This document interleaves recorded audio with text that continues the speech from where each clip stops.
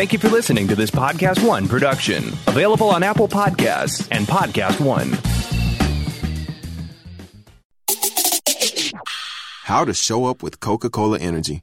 You're tired and you're thinking of canceling on your friends. Don't do it! Every time you cancel on a friend, a unicorn loses its horn and becomes a regular horse. Do you really want that on your conscience? Instead, grab an ice-cold can of Coca-Cola Energy with delicious Coke taste and reinvigorating energy. Keep the unicorns alive! Show up every day with Coca-Cola Energy. Energy you want, taste you love. Each week when you join me, Podcast One, we are going to chase down our goals, overcome adversity, and set you up for a better tomorrow. That's your no secret. Come on this journey with me. Hi, and welcome back. I'm so grateful you're joining me again this week. So much happening. Hoping everyone had a great Thanksgiving and is ready for this extended holiday season. I can tell you that the past week has been intense. As you know, my new TEDx talk is out. And to say it's been stressful, exciting, overwhelming is an understatement for sure, because it's one of these weird milestones in life that, you know, you always thought you would achieve someday, or maybe it's on your bucket list. I don't know. It's just, it's surreal. However, as you know, my goal is to get 50 million views, go big or go home. I didn't put myself out there and take this risk not to touch a lot of people and make sure my idea spreads. So much has happened. Basically, my strategy that people don't see that I want to share with you, and it works. It's just a grind, and it's not sexy. It's not really very fun. And I've been locked up in my house for over a week now, is I've leveraged LinkedIn. And I tell you this all the time. LinkedIn is amazing, game changing. And let me mention this first. I got on LinkedIn because I want to give you some perspective into sometimes how things take a while and we don't see it in the beginning. I think that I got into LinkedIn probably in 2009. I was a VP of sales of that radio company I worked for 14 years. And I was posting not every day, no, but definitely weekly. You know, I had my resume up there. I didn't start off having reviews and recommendations, but it's been a decade of being on LinkedIn, and I really got aggressive on LinkedIn. I would say probably 4 or 5 years ago. I was still at that radio company. I was a chief revenue officer. I started sharing my accomplishments, sharing some tips and strategies, and just real life things, you know. So if I walked out of a meeting and something happened and I thought it was odd, I might comment about that on LinkedIn. You know, so again, some people get slowed down with this idea of, oh, I don't have anything to say, or why would anyone listen to me? Well, your perspective is unique to you and you could bring value to others. And last week, Rory Vaden talked about this, that sometimes people can only hear a message if it's at a certain frequency. They're not going to hear it from other people. And you might be that one person that could connect with them. So serving others is a great way to look at it and put yourself out there. And I'm so glad I did. And if you're not on LinkedIn and you're not aggressive on LinkedIn, this is your wake-up call, because get ready for this. As you all know, my TEDx talk started off the worst possible way it could, coming out on a holiday on Thanksgiving, right? Nobody's watching TEDx talks. They say the most important 24 hours of your talk is the day it comes out. Well, epic fail for me, you know, and for all the people that spoke with me. We're all in the same boat. Well, anyhow, so I had to reboot after my child talked me off the ledge and figure out a way to implement the strategy come that next Monday morning. And I kind of just shut it down over Thanksgiving and tried to ignore it. I think the video got about 1,100 or 1,200 views just organically on its own, and which is not, you know, near my 50 million goal, as you know. So I was a little discouraged, but Kim, Monday morning, I decided there's a recipe for me that works on LinkedIn, and I want to share it with you. And I have shared it with you before. When I utilize the max number, I believe it's 8 professional images of me speaking and then sharing something vulnerable in the actual content portion of the post, though using the right hashtags, of course, using a strong headline, you know, these are all important things for LinkedIn, and adding value in some unique and different way, that, you know, those posts seem to do very well for me. I've had a couple go viral and get millions of views. Well, You don't know which posts they'll be. Sometimes I think, oh my gosh, this is definitely going to go viral, and crickets, nothing happens. But I've learned now. So you start getting experience, right? I'm on LinkedIn every day. I'm nonstop posting on LinkedIn. I'm starting to know the platform better and better. And I had a feeling if I used 8 of those images of me speaking at my TEDx and shared how vulnerable and scary, the whole situation was for me by taking this risk and talking about something so taboo that no one wants to talk about, women bullying women in the workplace and how awful it is. However, I get into the things that you can do to empower yourself to overcome those negative people, put an end to the mean girls, and choose you. And I really hope you do. Oh my gosh, I go right back into my TEDx moment. Excuse that for a moment.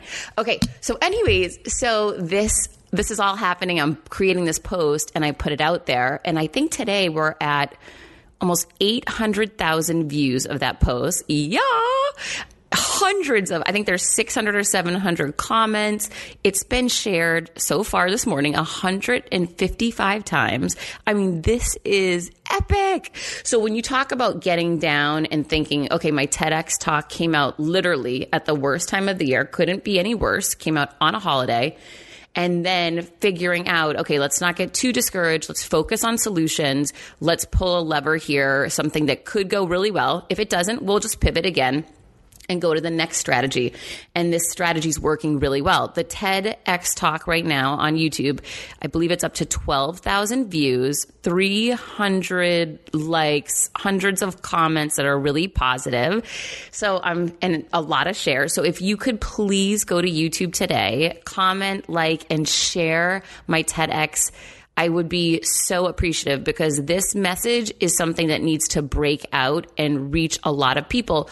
One of the things you'll notice if you go on my LinkedIn page and see the viral post is a lot of people are talking about how they've been bullied, and not just by women, by men, but men versus men. It's just this bullying in the workplace thing it's got to end. And the only way things like this will end is when we start talking about it, becoming transparent about it, and shining a light on it. That's how you make shame and negativity go away.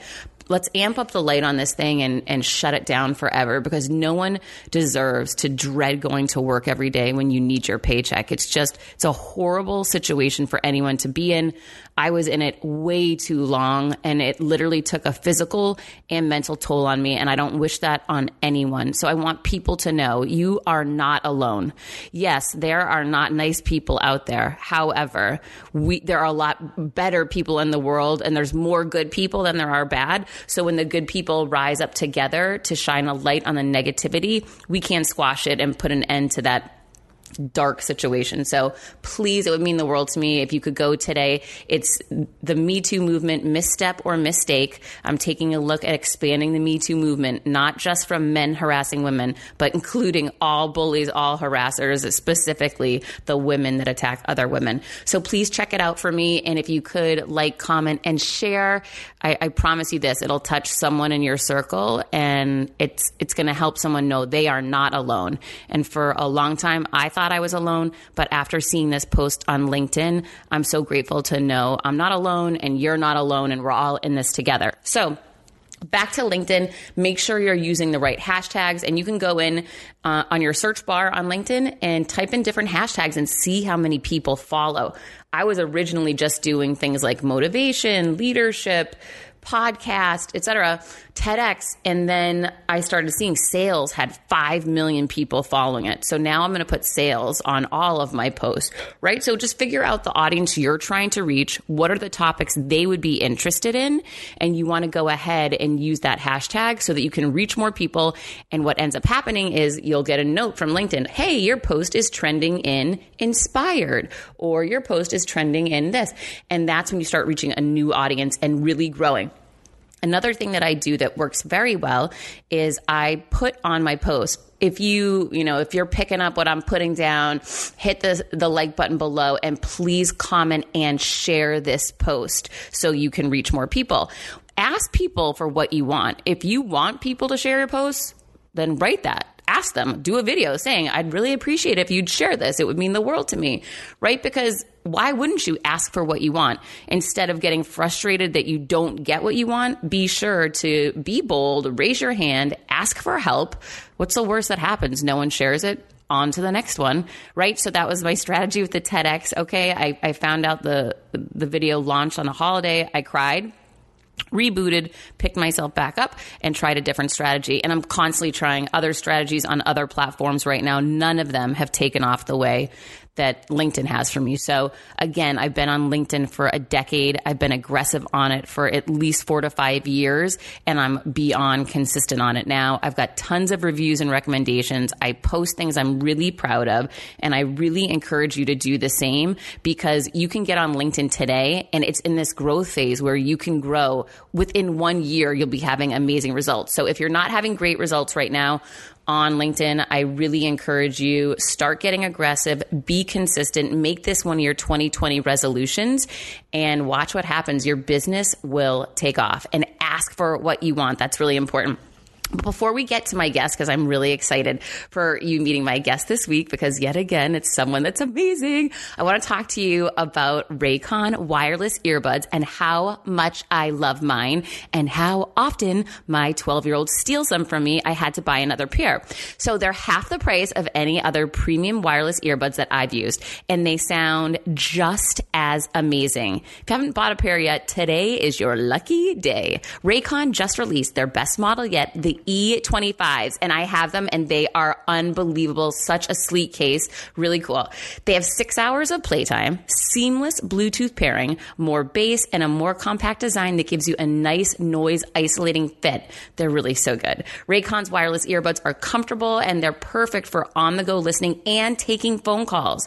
Unlike some of the other wireless options, Raycon earbuds are both stylish and discreet. No dangling wires. Oh, that's so passé. You've heard me talk about the company. It was co-founded by Ray J. Celebrities like Snoop Dogg.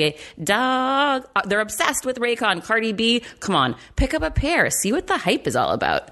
So now's the time to get the latest and greatest from Raycon. Get 15% off your order at buyraycon.com/confidence. That's buyraycon.com/confidence for 15% off Raycon wireless earbuds. Buyraycon.com/confidence. You got to check it out now. I promise. I've gotten a lot of DMs from you guys telling me how much you love your Raycons now that you got them. My son's loving mine. I love mine, and you will love them too. And the new ones are really cool. Okay, so I want to introduce you to my guest and give you a little background on him. Again, my good friend Scott McGregor introduced me to this amazing man, Charlie Engle, who I would have never known otherwise. So shout out to good friends out there that help us achieve our goals and expand our network. You're going to be grateful to Scott too after you meet Charlie. Charlie's a global ultra endurance athlete and the founder of the 5.8 Global Adventure Series, one of the most ambitious expeditions in modern history, trekking from the lowest to the highest points on all 7 continents. Are you kidding me? He's also one of the most accomplished ultramarathon runners in the world, having placed in hundreds of races in dozens of countries. His incredible athletic ability was profiled in the film Running the Sahara, narrated by the one and only Matt Damon. The documentary highlighted his historic record-setting journey with 2 teammates across the world's largest desert, running more than 2 marathons a day for 111 consecutive days. That's a total of 4,500 miles. Charlie's transcontinental run through deep sand and politically unstable countries remains one of the premier accomplishments of the ultra endurance and adventure sport worlds.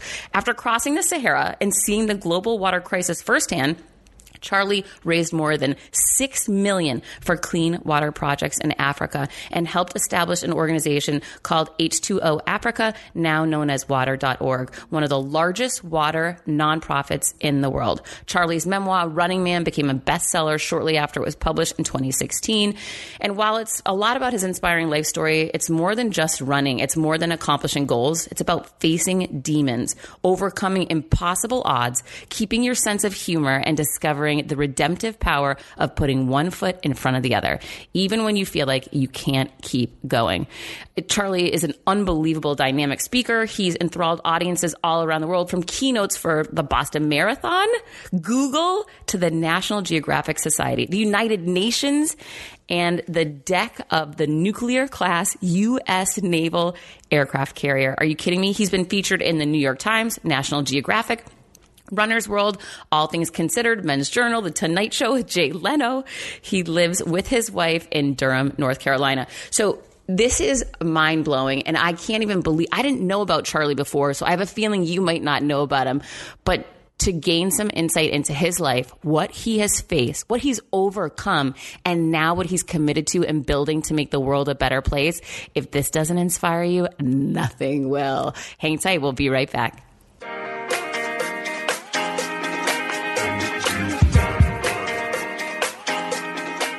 Hi, and welcome back. I'm so excited that we've got Charlie joining us today.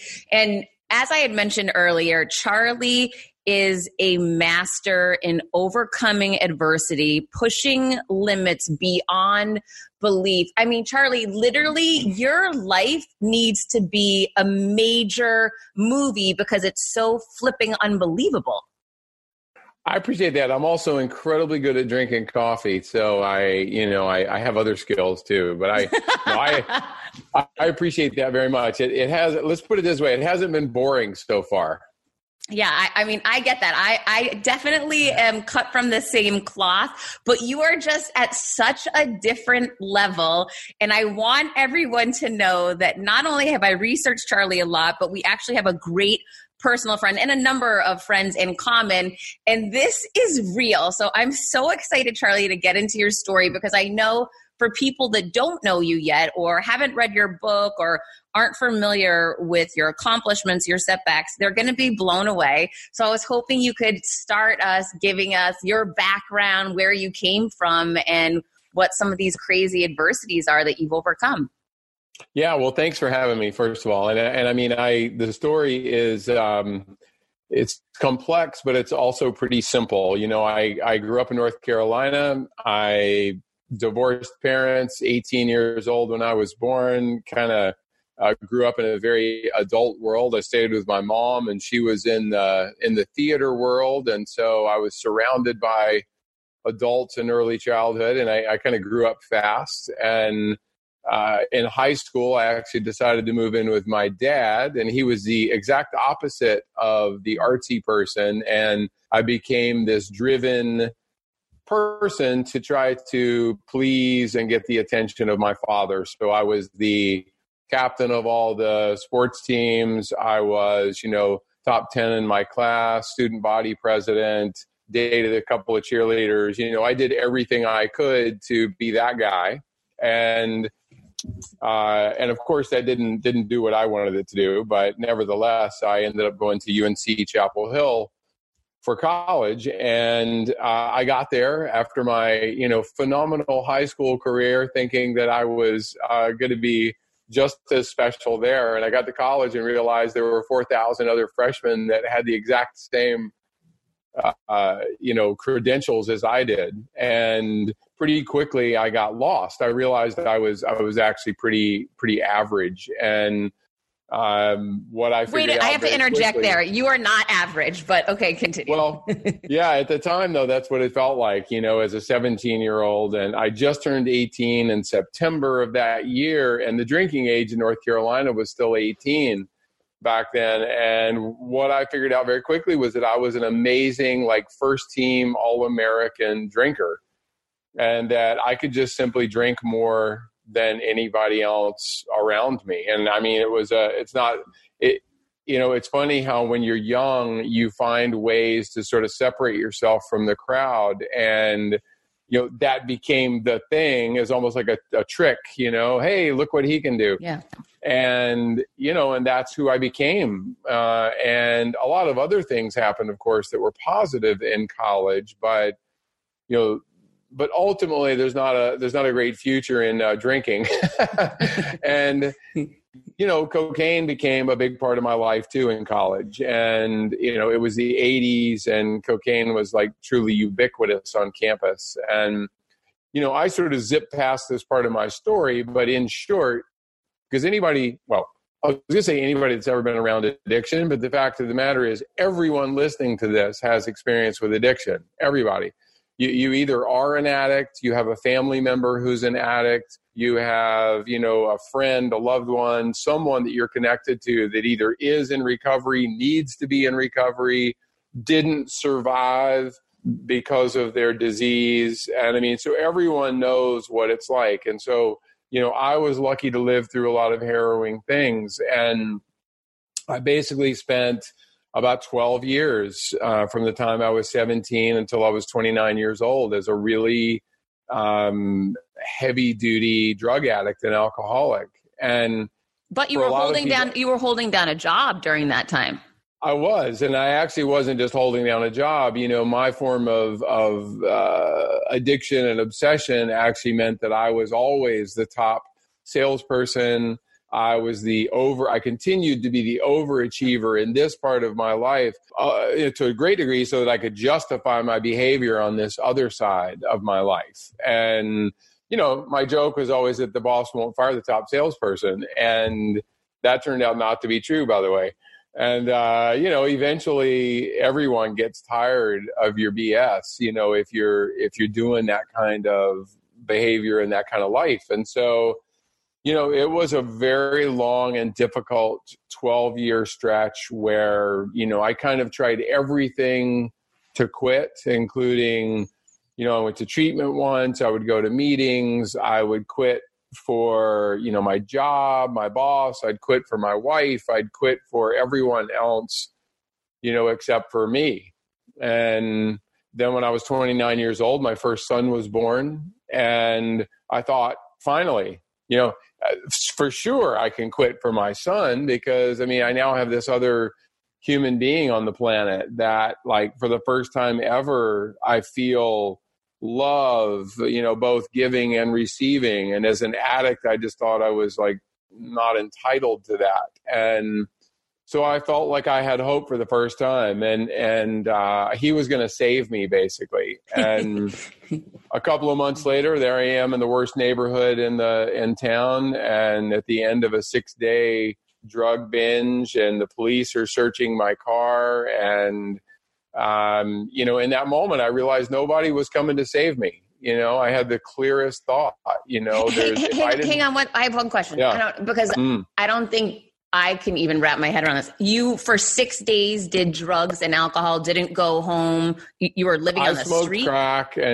I smoked crack and drank for 6 days straight, and that wasn't uncommon. And, that binge ended with, 3 bullet holes in my car, and I could no longer pay for the $15 a night dumpy motel I was staying in. And, and there I was sitting on the ground watching the police search my car, and there's bullet holes in the car that were put there by somebody trying to shoot me. Oh my God.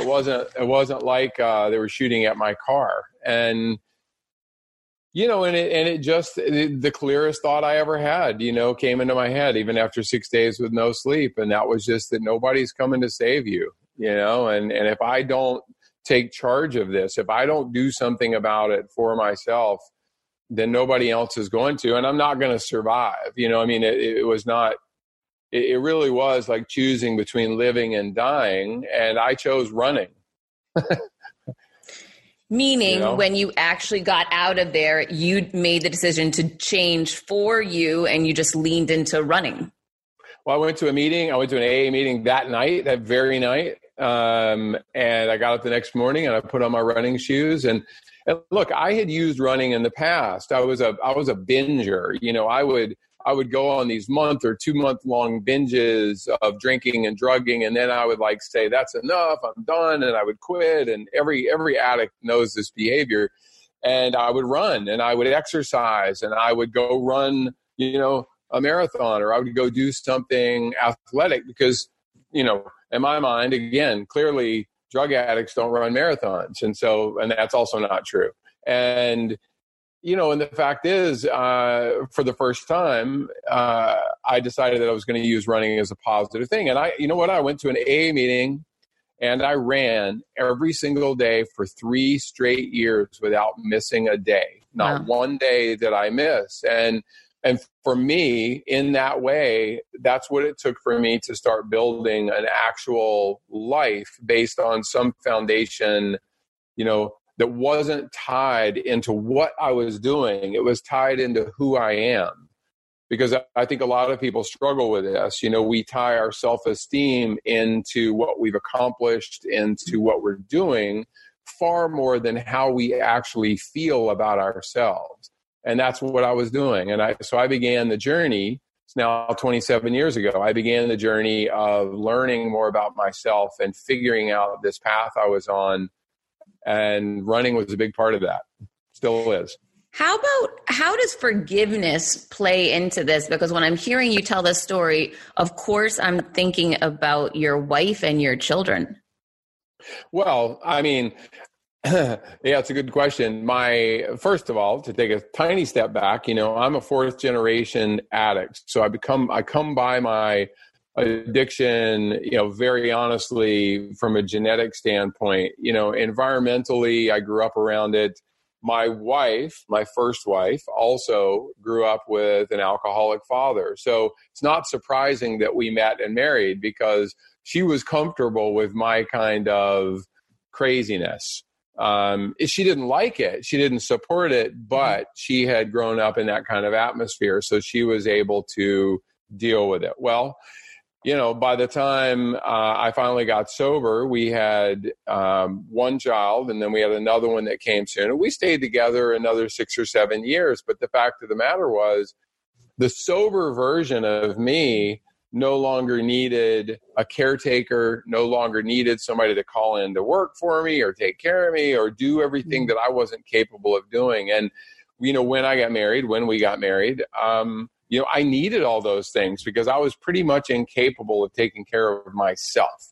Like I could do the work and I could do those things, but all the other details of life, I needed that person. And we worked together as a team. And, we had these kids and we had what I like to term as probably the most amicable divorce ever. But I recognized that, I wasn't in love and I wasn't going to stay in a relationship forever, that just because I felt guilty that she stuck with me through the hard times. And she was smart enough to understand that and be understanding about it. And, we've both moved on. That was a long time ago now. And I married again and married, for all the right reasons. And my boys are both in their 20s now and, doing amazingly well. One of them has struggled with addiction, but is clean and sober. And the other is, trying to save the world, heading to the Peace Corps in a couple of months. And,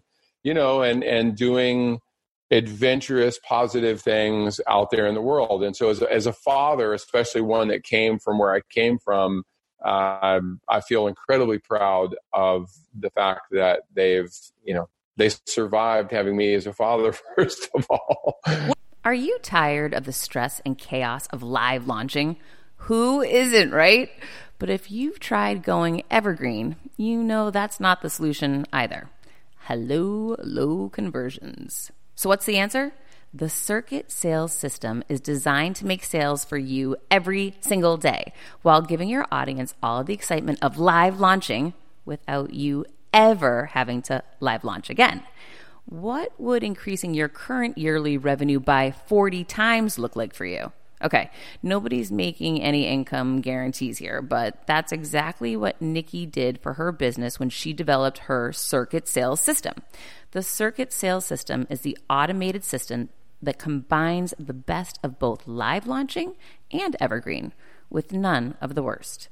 Think high conversions and high predictability without the chaos or risk. Get the free on-demand video training at circuitsalessystem.com/confidence.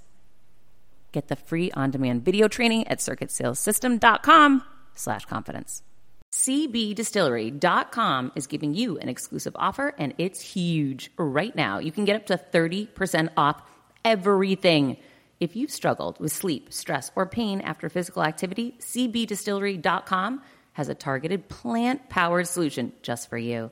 I love hearing how many of you have seen improvement in your daily life thanks to CBD. So if better sleep, more calm, and relief from discomfort after physical activity sounds good to you, you should explore CBD. Don't miss this massive sale and get up to 30% off your order. Visit cbdistillery.com and enter VIP. That's cbdistillery.com and enter VIP at cbdistillery.com. Not available in Idaho, Iowa, and South Dakota. That part really interests me because, as you mentioned, addiction is genetic and hereditary. So what do you attribute that to, the success that they're having as people? Is that luck? Was there a strategy?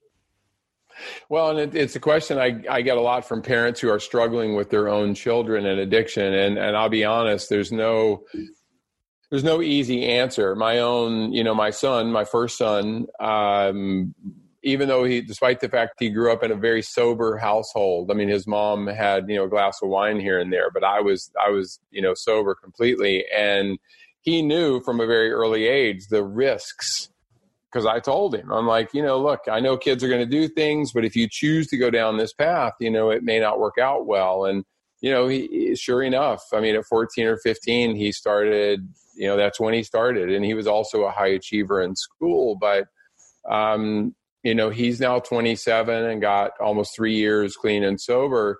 But I guess the point of that is, as a parent, I actually reached a point where I had to let him go. I couldn't save him, just like he couldn't save me all those years back. I couldn't save him. I mean, I did literally save him a couple of times, but ultimately, he had to get to a place where he had to decide whether he wanted to live or die, because he was doing, unfortunately, what we've seen in recent years with young people is they're getting into heroin and fentanyl and a lot of really, really deadly drugs almost from the start. Whereas my age group, I don't know about yours, but most people started by drinking some and smoking some weed, and there was this slow ramp up of things that you tried. 16, 15-year-olds now, don't think anything about, putting a needle in their arms, and it's really it's a crazy thing. And then my younger one rather, he just never, he drinks a beer here and there, and he's certainly smoked some weed in his life and, whatever, but he had a pretty typically graduated college with honors and likes going to the Peace Corps. And he's just sort of a normal dude. And I'd love to take credit for any of that, but every parent kind of understands that it's a bit of a crapshoot. And the one thing that they did get and do get today still from me is unconditional love. I mean, we hear it all the time, but, I differentiate between mistakes that they make and that somehow being tied to the love that I'm willing to give them. And I didn't get that same sort of love from my own father. His admiration or love was always tied to baggage and to accomplishments and it was very fleeting. And I vowed that I would never do that with my own kids. Wow, that's amazing. So when I hear you explaining that, one of the things that comes to mind for me is not only around addiction, how you mentioned people have to want to do something, but also, would you agree that that's with any illness, anxiety, depression, those are the things that are popping into my mind. If someone doesn't want to get help or help themselves, you can't make them do that. No, you can try an intervention. And I'm not saying that those things shouldn't be tried, but the fact of the matter is, embarrassing a person into it or somehow forcing them into it, occasionally it will work. And look, I will say this because I think it's important. When I went to treatment as a 26-year-old for 30 days, 3 years before I finally got sober, that treatment did impact me. I didn't stay sober after that, but I did get an education, and I did begin to understand that, okay, there is an answer to this if I choose to take it. So that step along the process was important, even though I wasn't able to stay sober. So I encourage people that hear this, and if it's your problem, then just keep moving down the path. If it's a loved one's problem and you're trying to help them, don't stop trying to help them. But at some point, understand that you can't enable them. My wife, my first wife, enabling is very simple.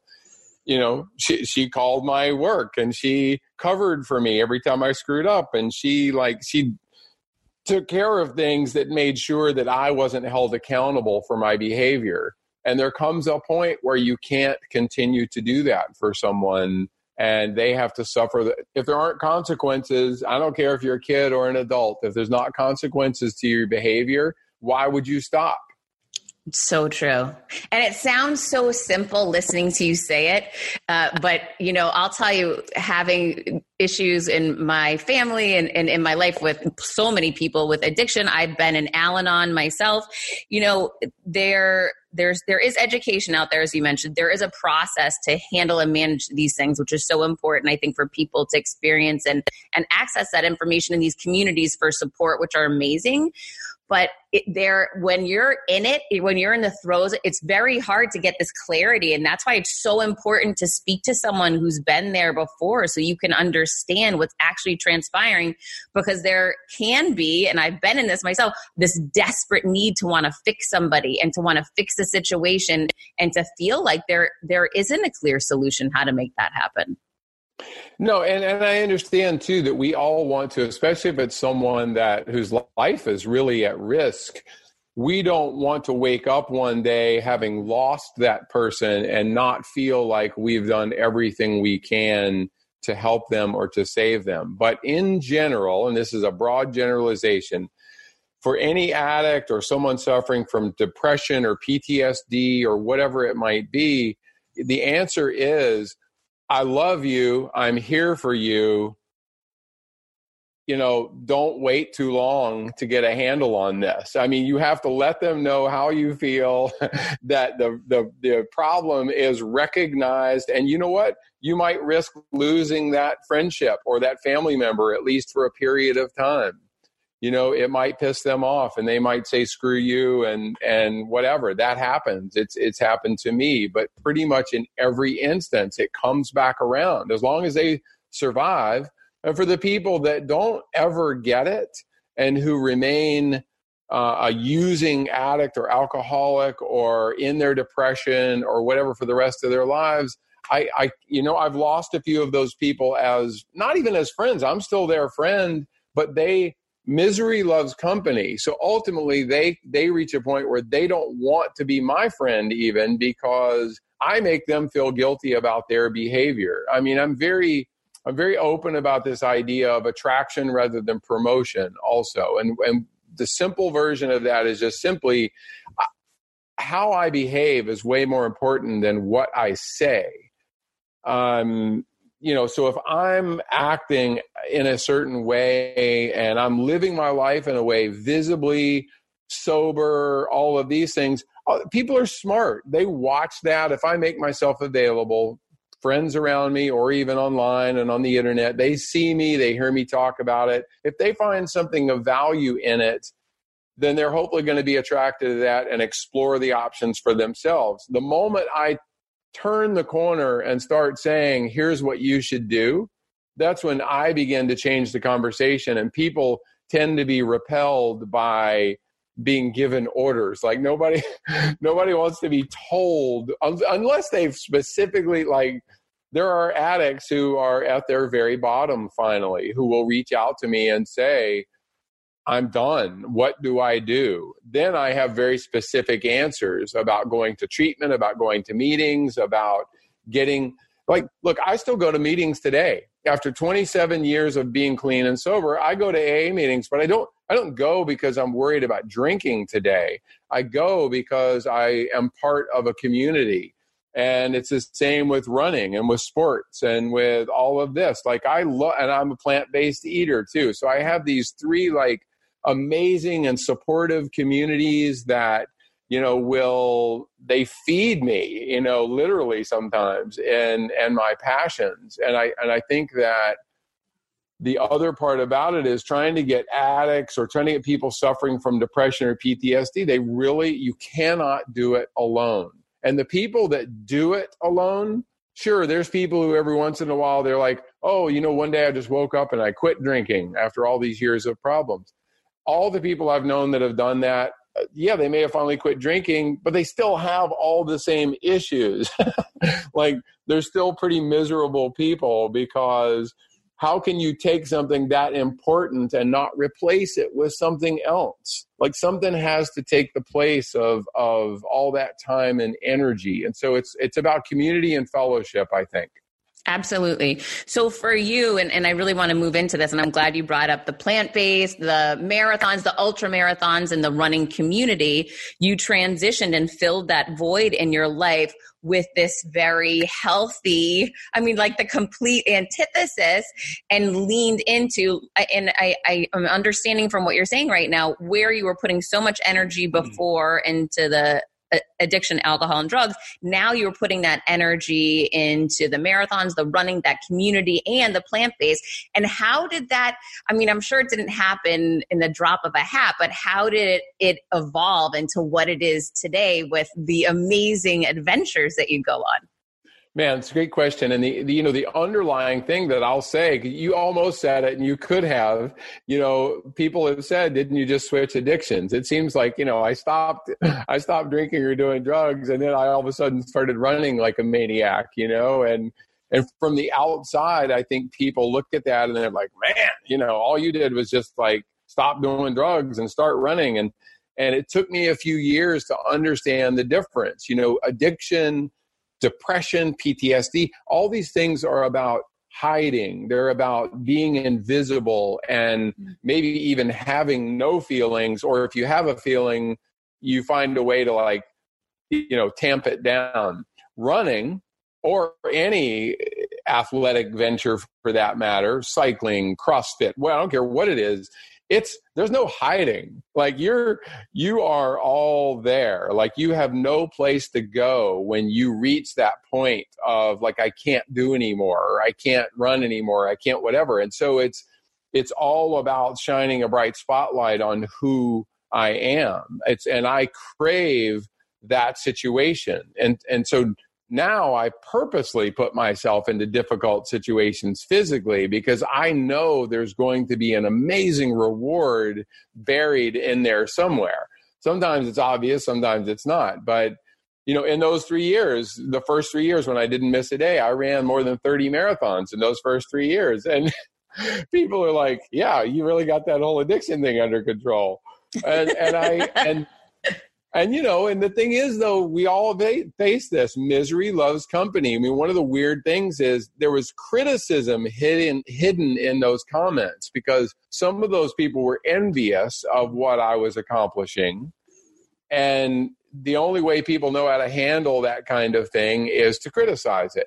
And so it took a while for people, again, I go back to attraction rather than promotion. People had to see who I was becoming. And for those who knew me as an addict and now knew me, I was this whole different, energetic, enthusiastic, full of life person. Whereas not that I was a bad person as an addict, but I was certainly an unknown person. And now here I am just trying to live a life of exploration, of service. I love the saying too, to keep it, you have to give it away. And that's what you do. And that's what I hopefully do also. If you have a passion, a gift, something you're good at, I learned very early on, it's important for me to share that with other people, not force it on them. There's a difference, but if someone says to me, hey, I'd really like to be a runner, how do I do it? Or I'd like to try plant-based eating. How do I do it? Or I want to quit drinking. How do I do it? If they actually ask me that question, that gives me permission to then say, I can't necessarily tell you how to do it, but I can tell you how I did it. And maybe you'll find something of value there. So I have to tell you, this is so funny, that plant-based concept. I'm very new to it. For whatever reason, I just never learned about it. I don't know anyone that did it. And my son and I watched this special on Netflix called The Game Changer. Are you familiar with that? I've seen it. Oh, okay. yeah. So that completely changed my mind. My son is 12. We were both freaking out and learning that Arnold Schwarzenegger is on plant-based, all these amazing, humongous athletes.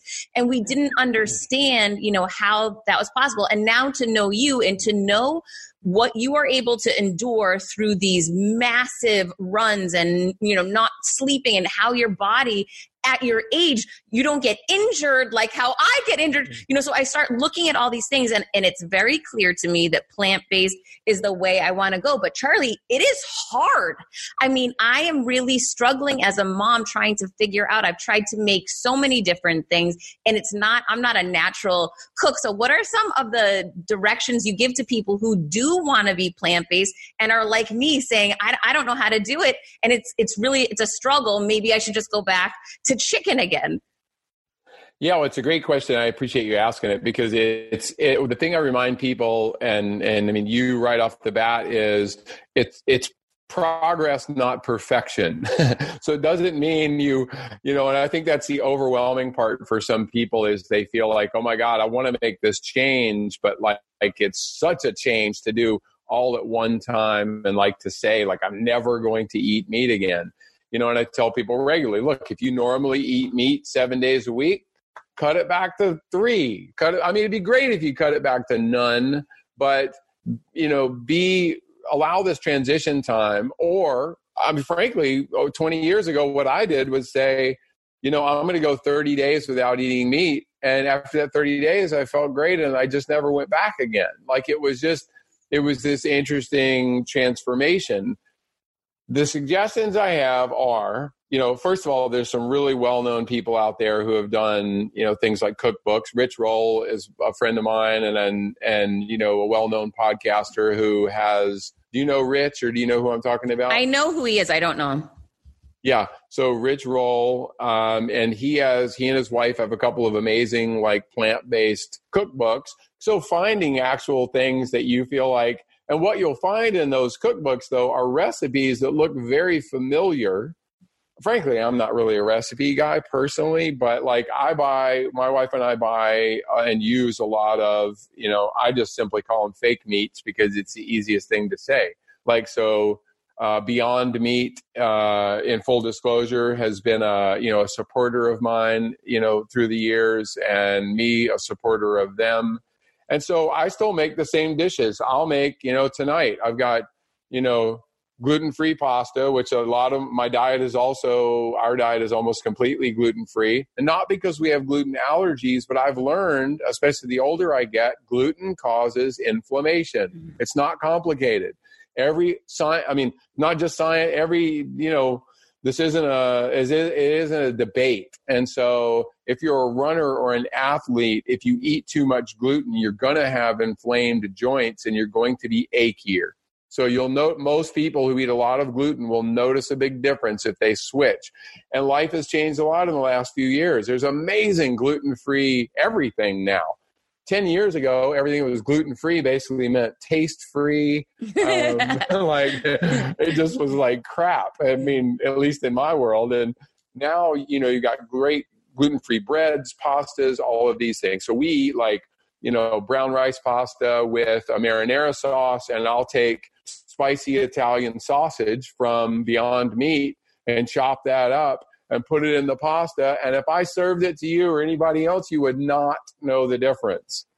So you still have all this amazing, you're getting more protein. Like, I get way more protein from nuts and beans than the average meat eater by far. And it's been proven over and over again that plant proteins are far more efficient, and you can really count on the protein in plant proteins and in nuts and beans much more than you can animal proteins, because an animal is like it's a thing. So you are basically getting everything that animal ever ingested as part of the package, right? And so whether you care about the environmental part or not, that's another topic. I do, but I understand not everyone, that's not a big issue. But from a health perspective, it's way easier to eat a super healthy diet that doesn't include meat. I mean, it really is simple. My day starts every day with,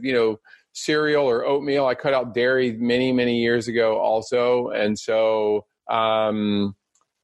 we have everything in our fridge from oat milk to almond milk to cashew milk to, you name it. We've got it. And we make recipes. I mean, there's a guy, Dr. Gundry. I don't know if you've ever heard of him, but Dr. Gundry he makes a line of supplements and cookbooks and stuff. Anyway, so we like for Thanksgiving this year, my wife always makes vegan macaroni and cheese. And for years, she made it for the whole family and no one knew. And finally, kind of the secret came out. And everybody was like, and this is a traditional Southern family. Like, this is not, this is a meat and dairy. Her parents were dairy farmers when they were kids and whatever. So, I mean, we come from a very traditional, family in that way. And once, it's not that everybody's made the transition, most of them still eat meat in the family, but they're very open to the possibility of not having it. And we eat, I mean, literally every day is green vegetables and pastas and beans. And again, you get hamburger patties, chicken patties. They're all pea protein or whatever it might be. But try them. They taste good. And they're, and you get like from Morningstar Farm, you get chicken patties and they're like $4.50 for 4 patties. I mean, that's just, price wise, it's as good as or better than, actual meat. All right, I'm sold on this. I really am. Okay, what else? Give me what are you into the cryo phase? I mean, are there other things that you recommend for people because of what you're able to endure physically? Do you have other tools in your toolkit for us? I keep it simple.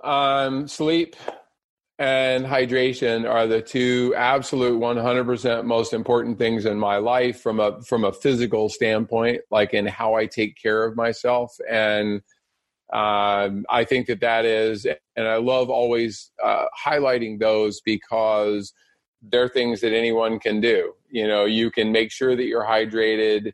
You can make sure that I get 8 hours of sleep every day, no matter what it doesn't mean it doesn't happen once in a while that I don't, but in general, I get my sleep. And I learned to meditate a long time ago. And so it's kind of funny. It sort of drives my wife nuts sometimes because I have a very busy mind. Most of us do, but so I look back years ago and I'd be that guy. I would put my head on the pillow and it's like, poof, like I'm thinking 20 different things and I can't go to sleep and I'm anxious. And I learned to meditate. And I mean, I can be asleep. I can leave the camera on and fall asleep right here in 5 minutes if I set my sights on it. So I think that sleep, hydration, I do take a lot of supplements, but all the supplements that I take are geared towards anti-inflammation, right? So they're things like turmeric, boswellia, quercetin, ginger, like these are all things, cinnamon, these are all things that are proven anti-inflammatories. So that's where most of that's geared. I do use hemp oil. Hemp's all the rage these days, right? CBD, obviously not with THC in it. There's plenty of CBD products out there that don't have any weed byproducts in them, so to speak. And I do believe in that. This company called Hemp Lux that I frankly, they do give me product in full disclosure. But I think that any of those companies out there would actually give me product, but I chose the one that I think is the highest quality. And it helps with anxiety because I'm not an overly anxious person because I running takes that anxiety Absolutely. away from me. But, it does help me sleep a little. It just allows me to be calmer. I only take a little bit at night, under my tongue, and there's no narcotic effect. I didn't have to change my sobriety date. I think also that, exercise when it gets cold, when it starts getting dark at 4:00 in the friggin' afternoon and all that kind of stuff. I mean, even for you in South Florida, it changes the way we approach things. And so the most important thing that I can say to people is, I'll use a quote that somebody asked me recently. I was giving a big talk, 1,000 people. I took some questions afterward. And as you know, one of the things that I did was I became the first person to run all the way across the Sahara Desert. And I ran 2 marathons every day for 111 consecutive days. So for 111 days in a row, I ran basically 2 marathons a day across the world's biggest desert. And so this guy asked me, he's like, how is that even physically possible? Like, how is it possible? And it was interesting. I had never thought about this answer exactly, but what came out, I think, is right. I said, it's not physically possible. It's only mentally possible. And I'm not trying to even be profound. I mean, I meant that like wholeheartedly. It was only possible because that's what I was there to do. And there was never any doubt in my mind that I would keep going every single day. And some of it comes from my addiction history. And I remind myself all the time that the things that I faced for that 12-year period of time in addiction are so much worse than anything I've faced as a sober person in running or in obstacle course racing or in adventure racing. Those are hard physical challenges, but they're ones that I chose for myself. The far more difficult challenges that we all face on a daily basis are disease, relationship issues, job problems. Like, these are the things that, while we have a hand in making them happen very often, they seem to come out of the blue. So I categorize things as like things suffering that we choose for ourselves and suffering that comes out of the blue. So self-inflicted is the part that I love, because anyone I ever ask, like, what is the most formative thing that's ever happened to you in your life, that has created this person that you are? Like, whatever it was, you probably just thought of it for yourself. It's almost, I've never met anyone yet that it wasn't, if not trauma, it was a challenge. It was a hard situation that formed really the best parts of who we all are. So why wouldn't I take that knowledge and go challenge myself with really hard physical things? Because when I run 100-miler, which I've run a lot of them, it's not easy. And I know that at some point I'm going to want to quit. Like, at 63 miles, I'm just like anybody else. And I'm like, why did I think this was a good idea? But if I can find a way to push past that, and as I like to always say, and it gets back to even addiction, never make a big decision at a low moment. Most of us make the worst decisions in our lives when we're at a particularly low moment, because, whether it's to quit your job, quit your relationship, make some drastic decision, or just to drop out of a race. Because in a 100-miler, I know that when I feel like quitting, it's my body telling me that it needs to be fed. So I need to eat a bunch of calories. I need to drink. I need to walk and just it's a good metaphor for life. Just keep moving forward and let those things that I'm now feeding myself with absorb into my body, and I will feel better. And every single time, it doesn't mean I feel good. 100-miler is hard, but I do feel better when I do the things that I know how to do. And I think that's the biggest thing. We so often, all of us, ignore the things that we've already learned, the same lessons we've learned before. We know how to help ourselves, whether it's go to a recovery meeting for trauma, whatever your trauma might be, or whether it's just to go out for a run or go hit the gym or call a friend and say, my life sucks right now. Because just saying out loud what's going on is therapy. And it almost always takes that pressure off. When I started podcasting, an online store was the furthest thing from my mind. Now I'm selling my group coaching on the regular, and it is just so easy, all because I use Shopify. Shopify is the global commerce platform that helps you sell at every stage of your business, from the launch your online shop stage to the first real life store stage, all the way to, did we just hit 1 million orders stage? Shopify is there to help you grow. Whether you're selling scented soaps or offering outdoor outfits, Shopify helps you sell everywhere.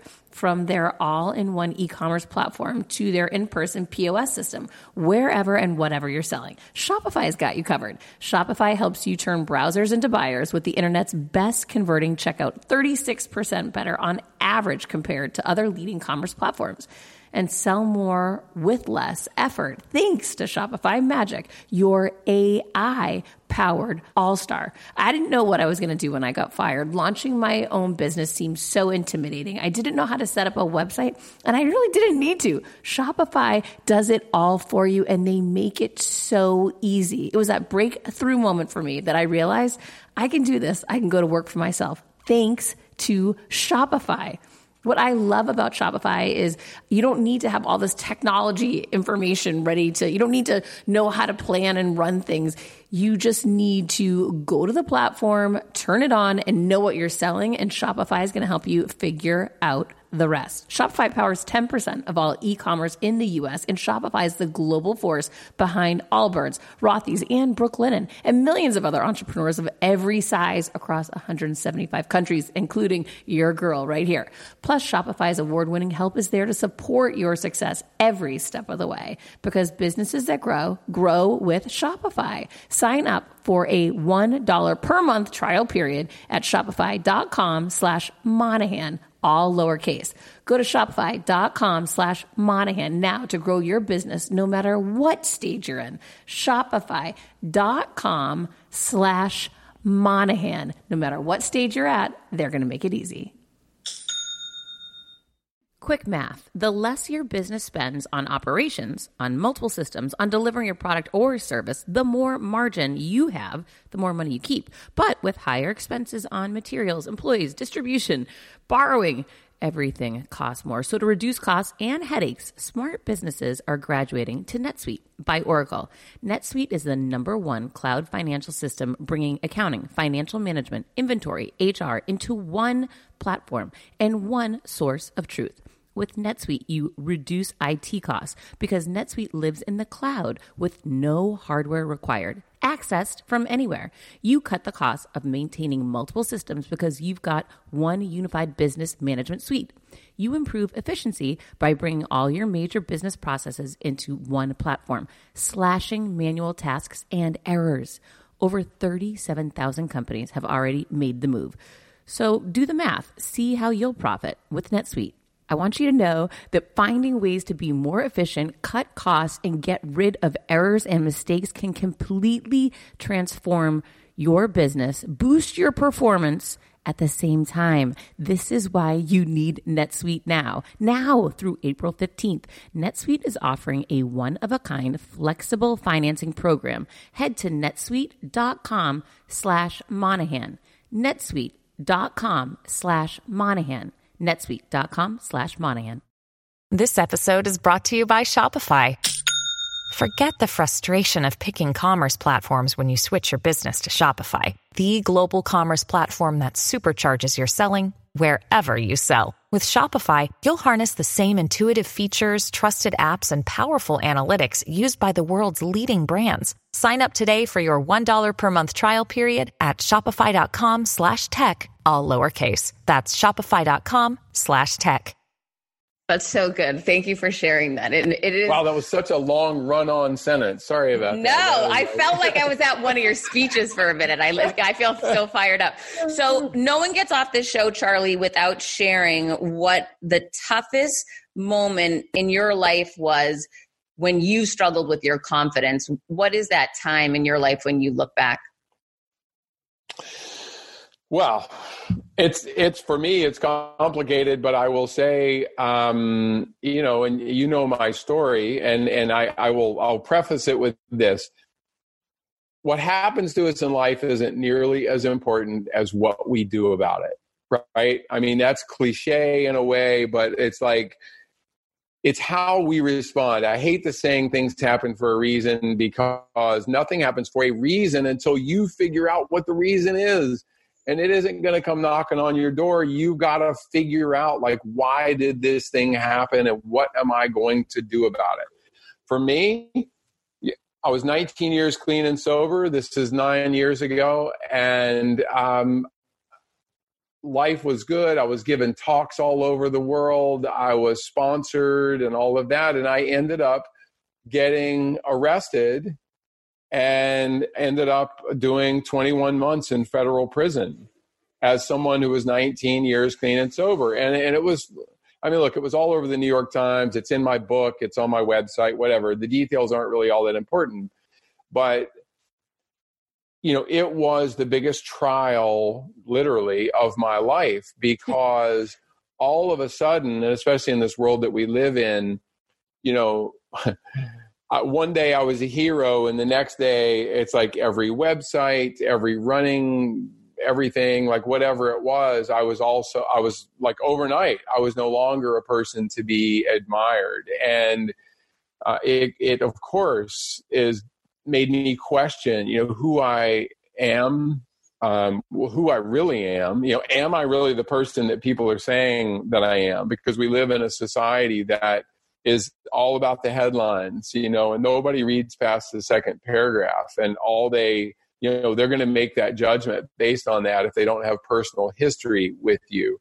And so for me, you know, how I responded was the most important thing. And I used it. What I learned is that if I can face both good and bad things that happen to me in life with, you know, an open mind and a curious heart, if I can approach everything with those, with that attitude, it'll work out. So I literally approached federal prison with this like open-minded attitude, you know, and I get there, and for perspective, the first guy I met was African-American, and, you know, he got 25 years for a tiny little amount of drugs, you know, that me as a clean-cut white guy had in my hands 100 times. And the point is, there's always inequities in our society and in life, and things aren't fair. So once you get past the fact that this isn't fair, whatever this is, then you have to figure out who you are. And I don't know, life, you don't really find out who you are until everything falls apart. And I used to always tell other people that, and then it happened to me. And I got a chance to put, you know, my philosophy, you know, to the test. And as you know, I wrote a book, and I'm very open about the struggles, and I still struggle today with things. I don't have all the answers, certainly not for everybody else. I struggle with my own answers, but I do know that as long as I continue to move forward, you know, and I don't make big decisions, you know, when I'm at a low point, when things are difficult, then I know it'll all work out. I love that. Charlie, thank you so much for being so transparent. It is so incredibly refreshing. How does everyone find you? Talk to me about the book and where people can find it. The number one simplest way is just my website, and it's just charlieengle.com. And I'll send you a couple of things that you're welcome to share with your folks as you put this out. And all the social media handles are on my website. I write a blog. I am launching an app later this month that'll actually be for my latest set of adventures, the 5.8 Global Adventure Series, where I'm going from the lowest elevation to the highest on all 7 continents over the next couple of years. So, you know, final message is just, man, first of all, I'm 57, and it's actually baffling to me that I talk about that as if that matters even, because it just doesn't. You know, I take good care of myself, and I see only opportunities and not obstacles, and you just got to keep moving, man. You just got to keep moving. So I hope I get a chance to come talk to you again. Oh, absolutely. Charlie, thank you so, so much. I really appreciate everything that you shared today. You inspired me, and I know you're inspiring everyone. So thank you so much for being here. My pleasure. Thanks, Heather. All right, we'll be right back.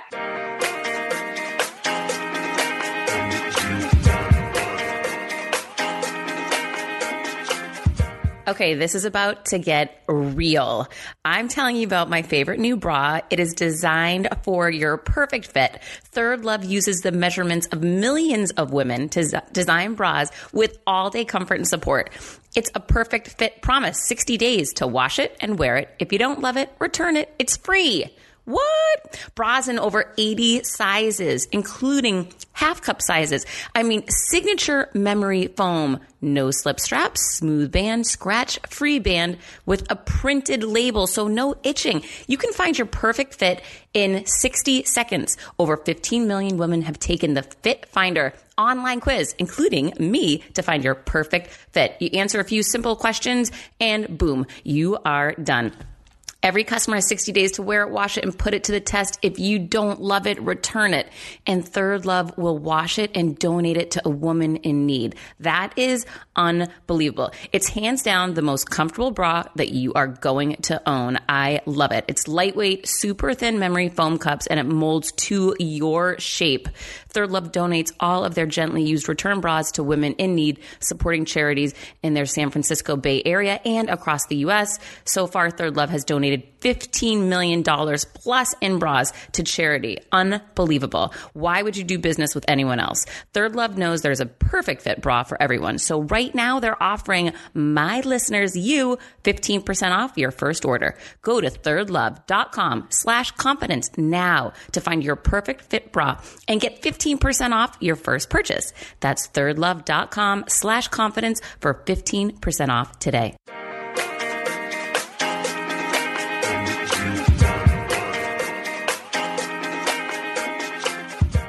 I hope you loved meeting Charlie as much as I loved spending time with him.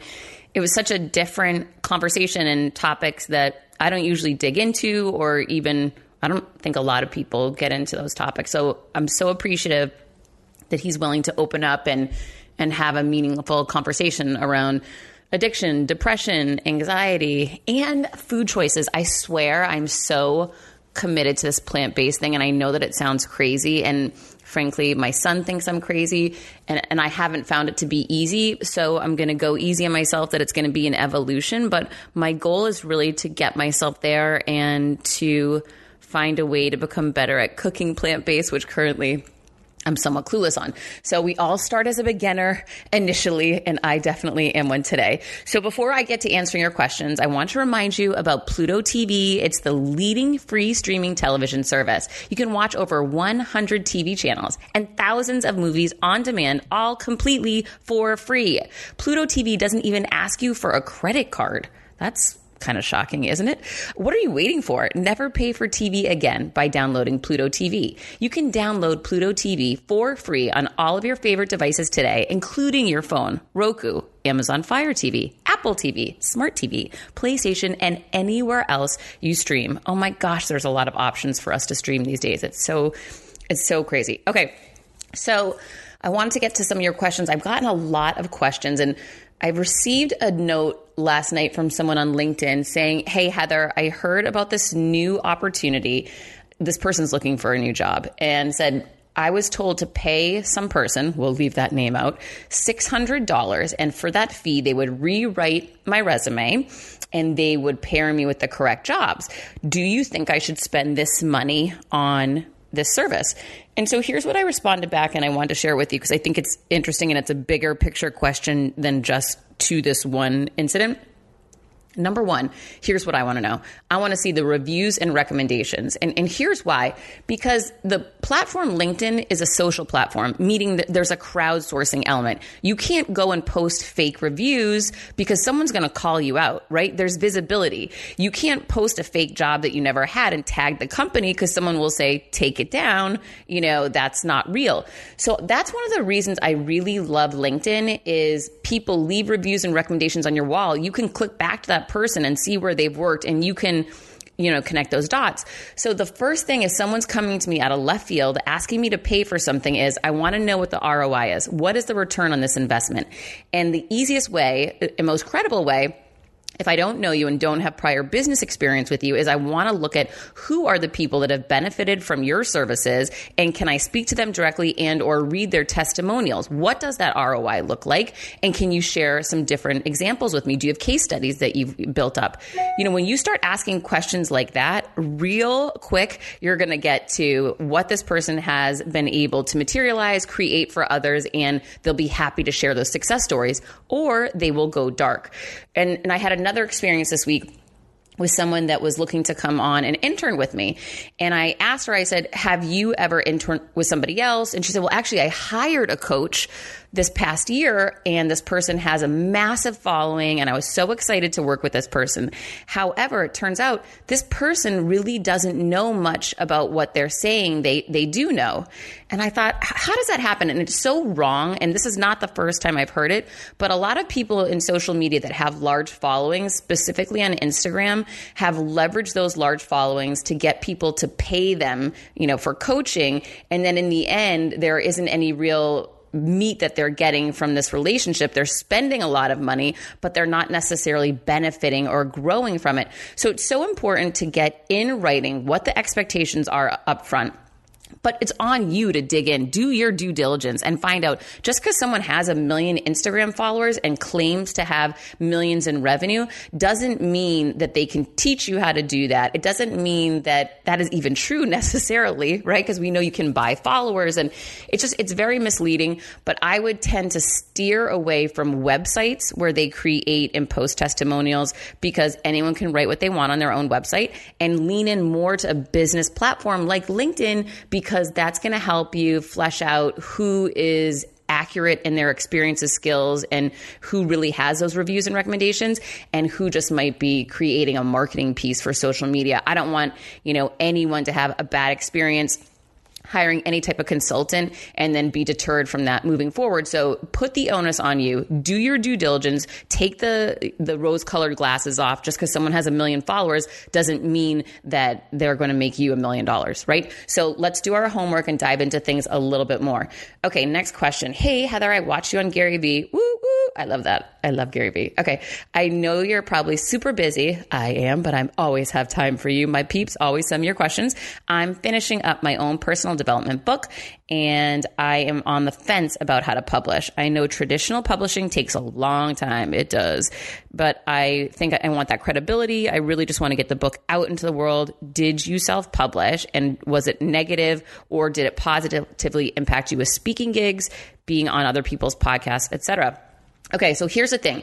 You need to get clear on what's your goal. If speed to market is your goal, which it was for me, remember I got fired in August 1st, 2017, I sat down and wrote my book. My book was done before January 1st, 2018. Now I decided if I'm going to go traditional, I could be 1.5 years out of getting this book to light. No, I needed a product to sell, a product to market, and really the epicenter of my brand to be materialized. It was crystal clear to me, speed to market was the answer. I just said, I can move faster than any traditional publishing house. I'm going all in. And I hired Scribe, which I've had JT McCormick on my show before. If you haven't listened to that episode and you want to know more about writing a book, publishing a book, please listen to that episode with JT. It's really good, and we dive into everything about self-publishing. But I'm so glad I did, because I can move fast. As far as speaking engagements and going on podcasts, that's all on me. Now, if you say, well, I don't know how to do that, Heather, I don't know how to connect with people in that space, you might want to hire a PR company. You might want to hire someone, as a consultant to help advance you into that space. Or, it depends. Are you a speaker? Do you know how to speak, right? You have to look at all these different things. I had experience for 20 years speaking in business. So that was an easy, natural evolution for me. If it isn't for you, you might want to work with someone to begin your speaking. Start small, start speaking for free at schools and charities. Really take a look at you, your attributes, what your strengths are, and then put those to work for you in your own unique way, whatever that may look like. But I definitely think if speed to market is important to you, which I think it should be important to everybody, you want to at least consider self-publishing. Go listen to my episode with JT McCormick. I think that you'll really like it. I will say this, though. I've written my second book, and I've been meeting with agents, and I'm definitely looking and considering the traditional route this year, because I'm not in that rush that I was in. I have products available now. I have my book. I have my course. I have things that I can sell. I have my speaking engagements. So I don't have as much pressure as I did back in fourth quarter of 2017. So really assess what's so important to you right now. Are you looking for someone to write you a check to publish your book? Then you need to go traditional. If that isn't important to you, and if control's important to you, you should really self-publish. So listen to the JT episode. I think it will be enlightening for you. Okay. Next one. Heather, I've been very curious about something. How did you find and connect with your passion? Did it simply come to you? Oh my gosh. Were you constantly in search of it? No. Or was there an event that served as the catalyst for knowing? Ding, ding, ding. It would be the last one. Yeah, for sure. So here's the thing. Getting fired really thrust me into it. But before then, I had a mentor back when I was in radio. So this is going back probably 6 years ago. This mentor said to me one day, he said, you're always in the grind. You're always saying, I'm so busy and I'm responsible for so much and I'm a single mom and I don't have time. He said, you've got to pick your head up at some point. So mind you, I was probably in my late 30s at this point.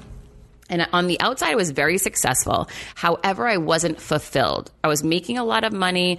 I had a great title. I loved my team that worked for me, but I was missing something. And my son kind of opened my eyes to this as I watched him grow and felt that love and connection with him, that there's got to be more in the world, right?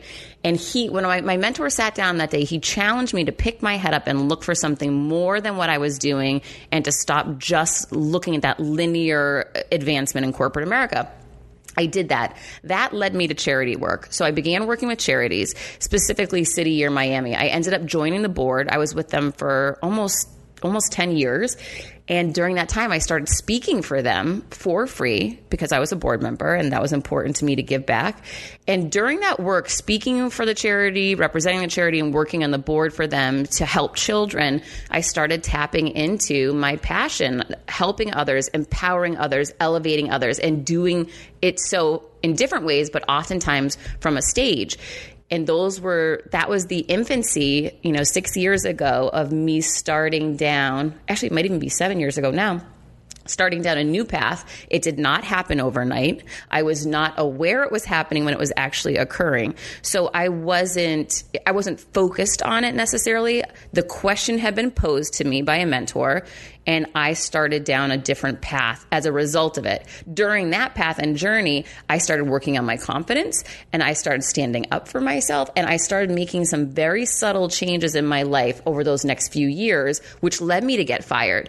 And when I really stood up for myself, as you'll see in my TEDx talk, because I tell the whole story of how I got fired and what I did and how that power moment, I chose myself and my entire life changed. And I want that for you too. So, I had that getting fired moment as a catalyst really for me to dive in full force into me, into creating confidence within me, into finding my superpowers and stepping into it, into shining my light and into my passion, which I had been working a little bit with, but not full time. And getting to work in your passion, in your power full time is pure magic. However, that does not mean it's easy. As I mentioned at the beginning of this show, I've been sitting in my house, locked in my house for over a week, answering every single DM, posting nonstop on LinkedIn, messaging people back, asking every place I've spoken at in the past year to share my TEDx talk, asking everyone I know to post about my TEDx talk, asking everyone I know to like and comment. I found out this weekend that in order to get promoted to TED, which is a goal of mine because that will really be the catalyst for reach a lot of people and share this message, that I need to start tagging TED in things. As I go on this journey, just even with the TEDx talk that just came out, I'm learning so much more. So it's really about picking your head up, being open-minded, talking to people and networking and challenging yourself to say, just asking the question, what is my passion and how do I get there?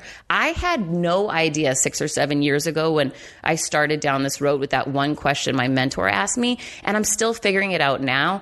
It is not easy, but it's definitely worth it. And I hope for every one of you that you find your passion, because there is a way for you to get paid for stepping stepping into your passion and serving others, it might take a little bit of time to figure it out. And I don't want anyone to give up. And that's why I mentioned I've been on LinkedIn for a decade. That's why I mentioned that before I got fired, I was already working on these things.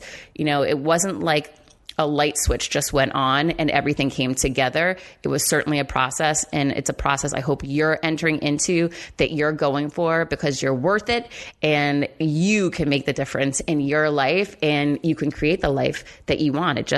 It might take a little bit of time and a couple of bumps when you fall down, just like me. So I hope you are off to a great week this week. I can't wait to hear your questions. Please feel free to DM me as always. But before we wrap up and go, I have an amazing message for you.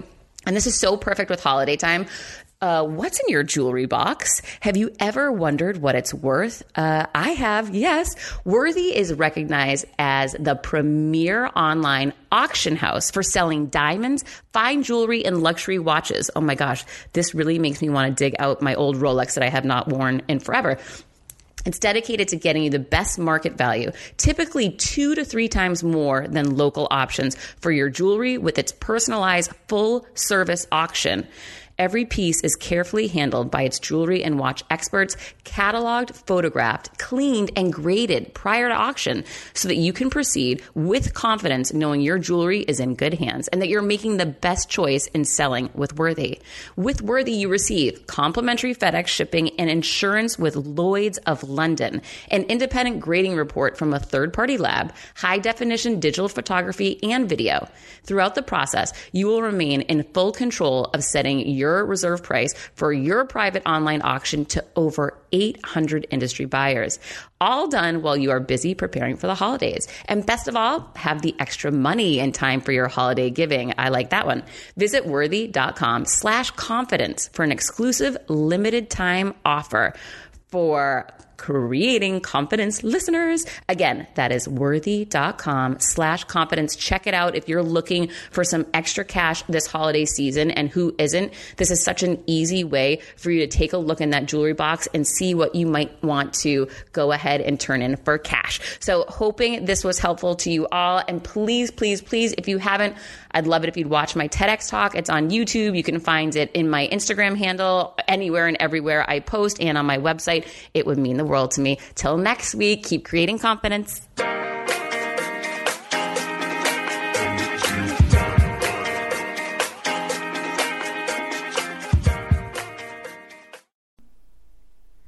Hi, I'm here to tell you about a new podcast that I am so excited about, Negotiate Your Best Life, hosted by Rebecca Zung, a part of the Yap Media Network. As a globally renowned narcissist negotiation expert and an attorney recognized by U.S. News as a best lawyer in America, Rebecca shares her invaluable insights and strategies for navigating life's toughest negotiations. By drawing from her own experiences and the wisdom of her high-profile guests, such as Bob Proctor, Mark Victor Hansen, John Gordon, and Rebecca delivers empowering advice that will inspire you to reclaim control of your life. Negotiate Your Best Life is all about how to negotiate your way to greatness. She provides practical guidance on how to break free from toxic relationships, stand up against injustice, and transform chaos into freedom, possibility, and purpose. Many times, the first negotiation you do is with your own in the morning.